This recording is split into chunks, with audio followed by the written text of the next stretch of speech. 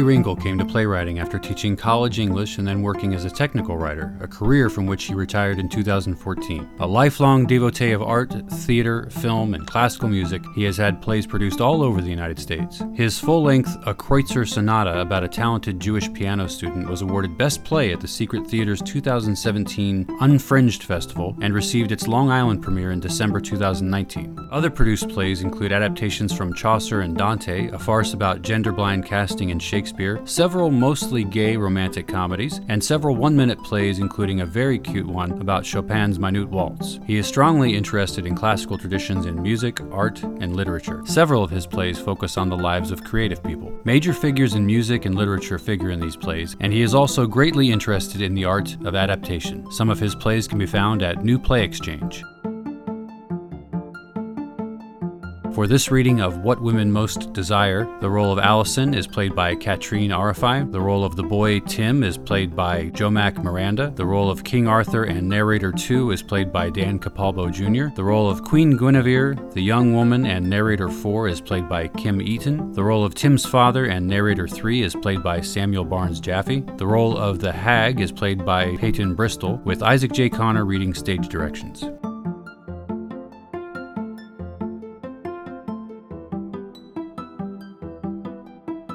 What Women Most Desire, adapted from Chaucer's Wife of Bath's Tale, a play by Larry Rinkel. Time, the Internet Age, that is, when Chaucer was writing. Synopsis: a college boy convicted of rape could be sentenced to death or life in prison. Queen Guinevere, however, will spare his life, but only on one condition. He's given a year to journey the world, and of every woman he meets to inquire the answer to the simplest of questions. What do women most desire? So many stories about men and all their troubles.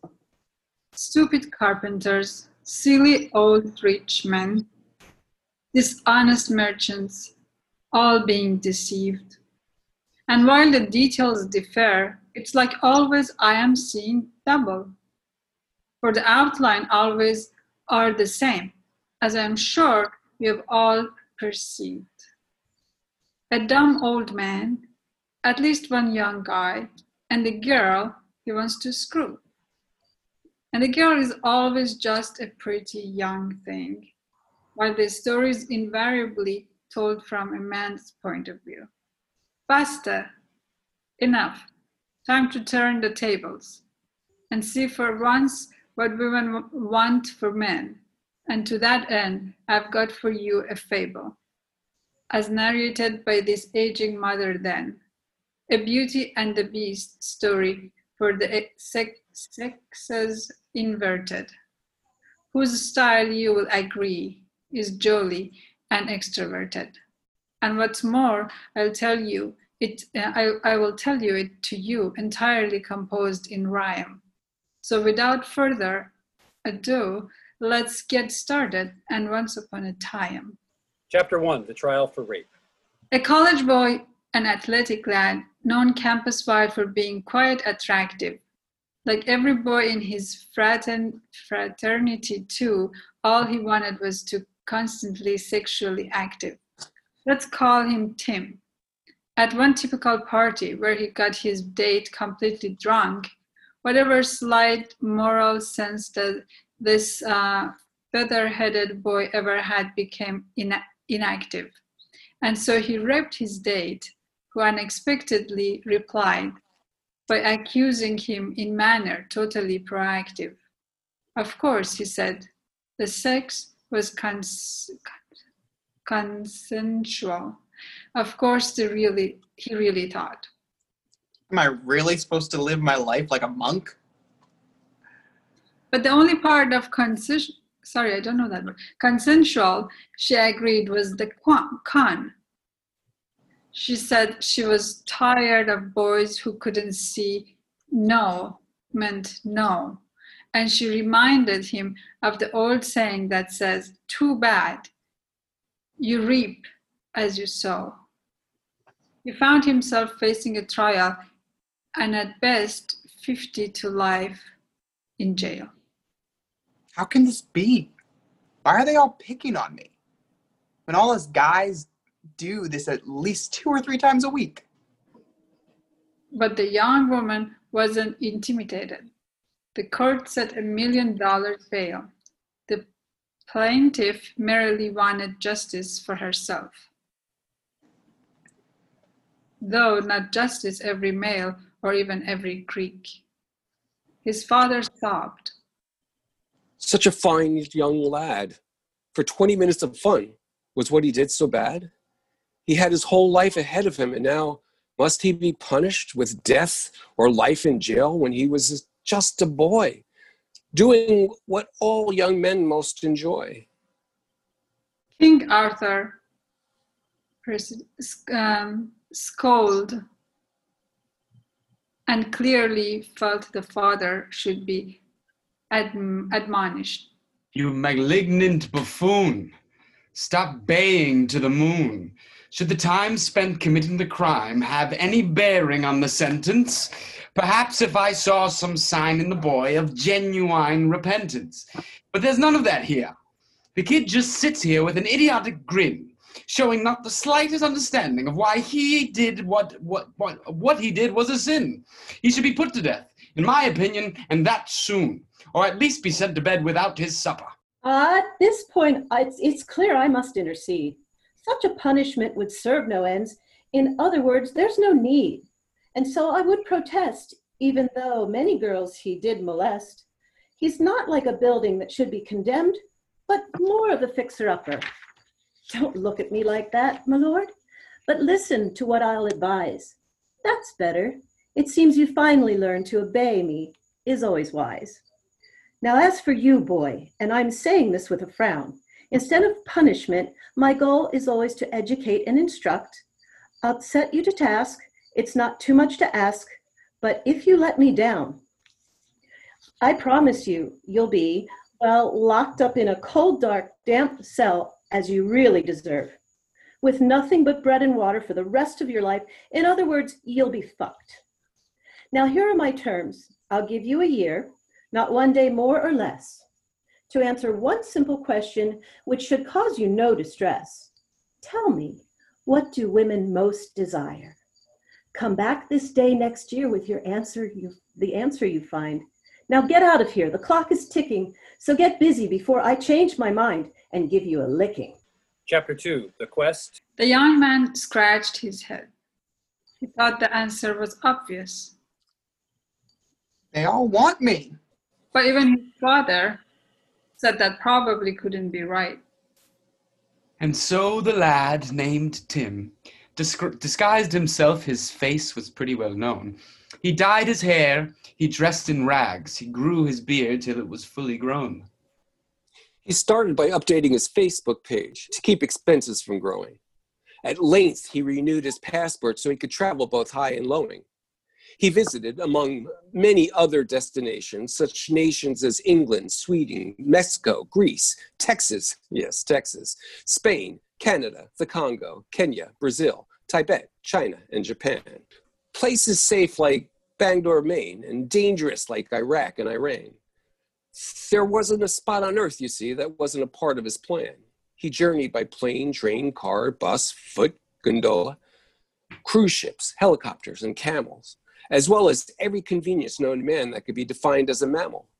He asked a question to every woman on the side or the other of the pond, and every female whom our young man encountered was eager to respond. One woman wanted to be president, another wanted buckets of money, a third desired a castle where she could be resident, the next wanted only a well-hung honey, some wanted to star in lesbian porn, while one woman from Azerbaijan wanted to master the English horn. Some wanted women, most wanted men. A few craved an expensive wardrobe from Balenciaga. Some yearned to climb Mount Everest, others to live by their pen, to write epic poetry, an adaptation of Chaucer or the Great American Saga. Riches, power, beauty, talent, attractive kids, 5,000 pairs of shoes, a Lamborghini, a Fiat, a Picasso, or to travel the world of an endless, luxurious cruise. Still another wanted nothing more than an exceptional musical ability. Some had more modest goals, merely to be treated with civility. Some wanted to cry, "Me too," and get justice from predatory men. Some wanted no kids at all, others numerous children. Some wanted a comfortable chair as an ultimate life's ambition, while one wanted to co-sign all men to everlasting perdition. But all these answers only confused poor Timmy even more, which is not surprising, because he is kind of dumb, especially since all he ever did in class was snore, which left his mental powers kind of numb. At length, after traveling the world for a year, he felt increasingly frustrated, and being forbidden to have sex with women every night at least twice, he masturbated. But feeling no closer to a solution with one day left, he started for the court. His eyes were sobbing. His head was throbbing, his hopes bereft. He only thought of the jail time they would be lobbying. Chapter 3, The Girls in the Clearing and the Hag. But on the train home, with the court date quickly nearing, our boy kept thinking. The answer must be simple. What am I missing? Am I really that dumb? As the corners of his mouth curled contritely in an appealing dimple. But a curious thing had been happening this year, and had you asked the woman he met, some might concur. He had started to think not only of himself, but to think first more of her. Close to home, his train stopped at a station, and he saw through the woods a sunlit clearing. He won't believe what he saw there, which made him get off the train even though he hadn't reached his destination. 24 toothsome Playboy bunnies, 24 naked girls singing and dancing. At such a lovely sight as this, the young man's penis started prancing. He journeyed closer to the dancing maids, every one of whom was totally a Venus, while the excitement of thinking, If I have to die tomorrow, at least I'll finally get laid, translated to his youthful throbbing, etc. But when he reached the clearing, all the girls had disappeared. He bitterly realized it had all been a hallucination. For instead of 24 dancing girls, there appeared a sight grotesque beyond all imagination. A chill came over his youthful limbs. A fever racked his head. His heart dropped, his throat choked, his virile young member turned to lead. It was a English is not my first language. Wizened crone who must have been at least 103. As hideous a side to our Timmy as a hideous side could be. She was shriveled and pockmarked, hunchbacked and tottering with a cane. 2 cataract-clouded eyes, a deformed ear, a huge carbuncle on her nose, teeth rotted black. From her neck a bulbous goiter grows, and a wiry thatch of gray hair like an overgrown lion's mane, a twisted mouth, and from her face let's venture south, to see breast dried to dust, shriveled limbs, and long nails like claws, organs of increase no doubt long past menopause, and skin as green as the witch from the Wizard of Oz. But still the young man reasoned. Old people are supposed to be wise, and having no other option, perhaps I can ask for her advice.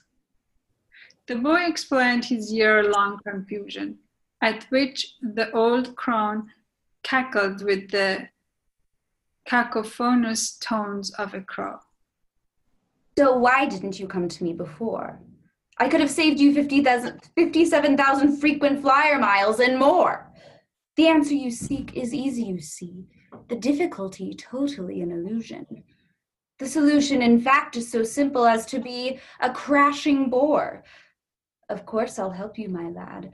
Your plight my maternal instincts does inspire, but bear in mind my assistance comes with a price, and so you must also offer what I myself desire.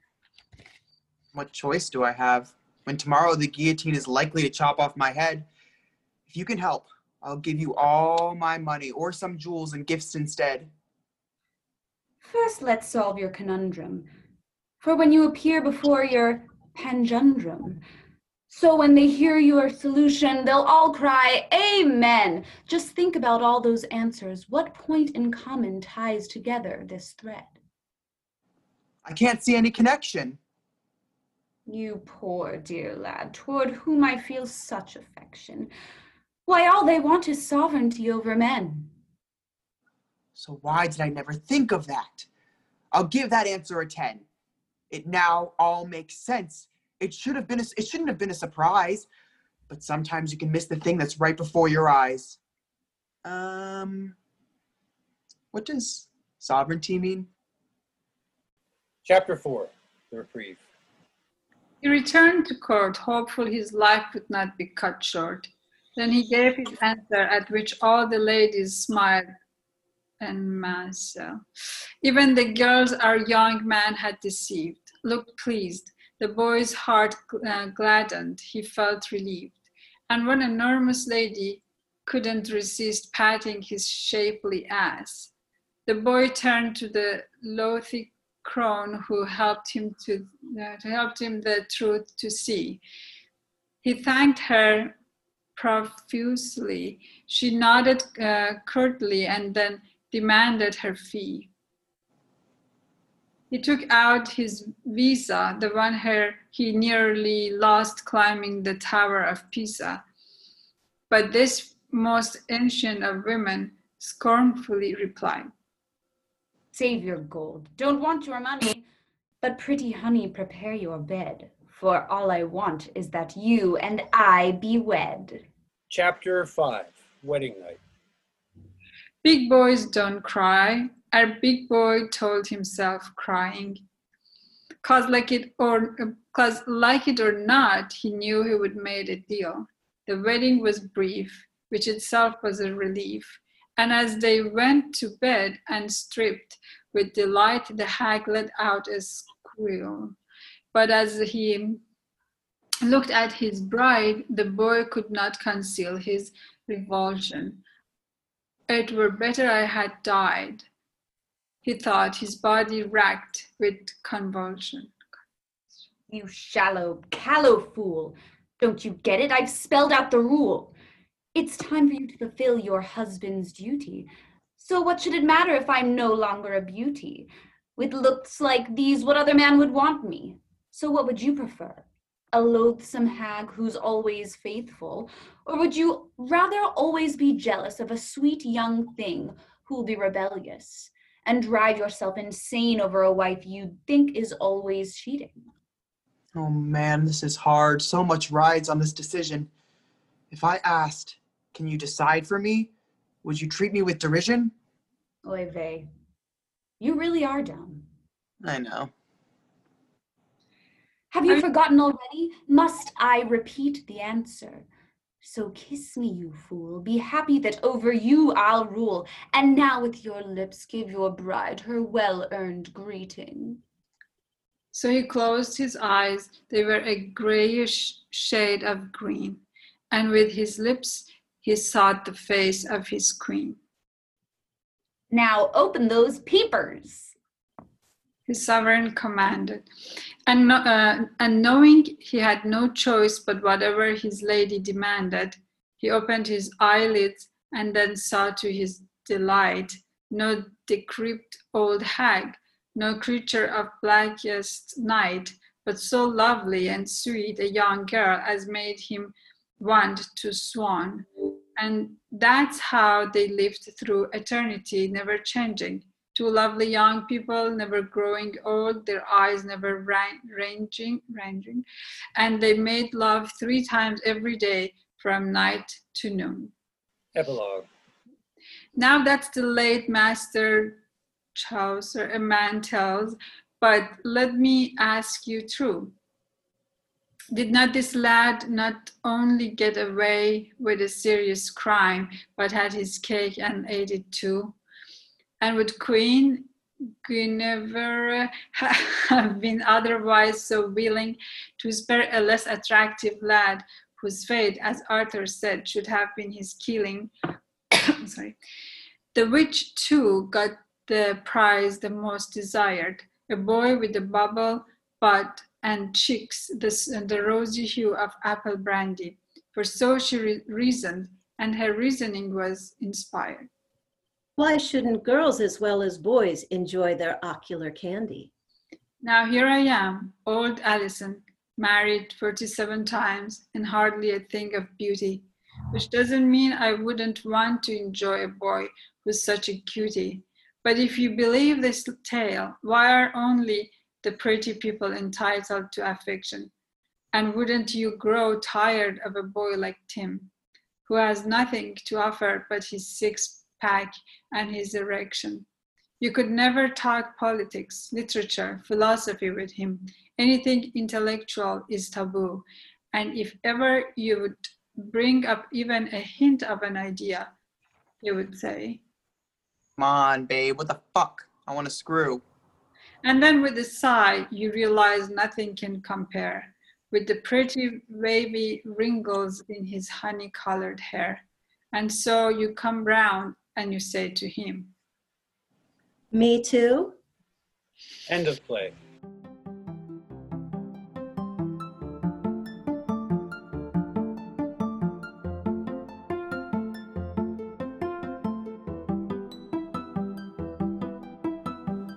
Peyton, your reading was so good. Thank you. It was fun. Yeah, Larry, I love this play. It's awesome. I love the fairy tale aspects of it all. Thank you. Really great. Yeah, it was interesting. It was not what I anticipated from you, which is a good thing. And Try not to write the same thing twice. yeah, so far I've only been privy to, I guess, the 2 that I've been in that you did, and then the ones that you forwarded to me, but I didn't read them all. So yeah, the other one that I was in of his was, it's called Brian's Poems. But anyway, not to take away from this piece, it was really refreshing to have something that's kind of period-esque / Shakespearean-ish. Like it was an amalgam of certain things and made for something really unique. And I liked that there was a moral behind everything. I really enjoyed that. Anybody else have thoughts on the moral that they took away from this? The moral. The prose was very clever. I like that. Yeah, I liked how it combined the 2 different periods. Like it combined the prose of the Old English type thing and with the modern sensibility. I like that a lot. It obviously took a lot of time to figure out how to combine the 2, which was very respectable. I liked it. And if anyone is interested, Larry actually does Readers Theaters weekly on Tuesdays, right, Larry? We right now, I'm hosting a Shakespeare group. We're going through all the canon. We've done half of them already. Wow. So yeah, and the only reason I haven't joined is because I generally like in the normal life as an actor, we're always in things at the same time as our contemporaries, so we don't get to support each other as much as we'd like. Yes. But yeah, from what I can tell, your Readers Theaters on Tuesdays are going really well, and you're mainly reading Shakespeare. Is that right? Right now, we're restricting to Shakespeare. I want to get through at least another 10 plays. We've done half of them, and then we're going to start looking at the contemporaries: Johnson, Marlowe, Webster, Middleton, perhaps Dekker, And then we'll branch out to perhaps some more unrelated things. Larry, As long as it keeps going. Cool. Larry, can I ask you a question about your piece? Of course. Is there something, because I'm a huge fan of Shakespeare and I love the verse structure. Is there something you think that you can do extra with the verse sort of paradigm? Do you think that you as the playwright can do something more than just the modern speech? I'm interested in because I think it's effective. I'm interested in do you think it gives you because there's so many rules when you talk about keeping iambic pentameter or just verse or things like this. Did you think it opened up things for you that it wouldn't have otherwise? Well, it's not pentameter strictly. No, yeah. To be legalistic, it's what's called accentual verse, where there are 4 strong stresses per line, but within each stress you can have as many syllables as you like.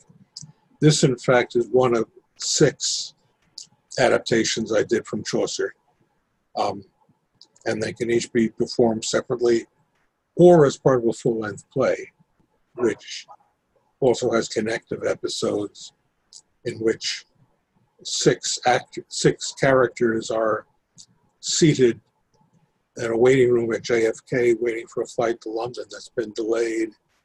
And like the general prologue of the Canterbury Tales, they entertain themselves by telling stories. So in the full 2-hour version of this, you have 6 characters playing a total of 36 parts. Larry, Yes. I like that idea. can you tell me again the verse structure? What was it? It's called rhymed accentual verse, Okay. which is different from iambic pentameter, Right. which is regular, short, long, short, long, short, long. Shall I compare thee to a summer's day? In this style of verse, the lines rhyme, but within each line you have perhaps 4 strong beats and as many syllables within a beat as you may want. You just challenged me.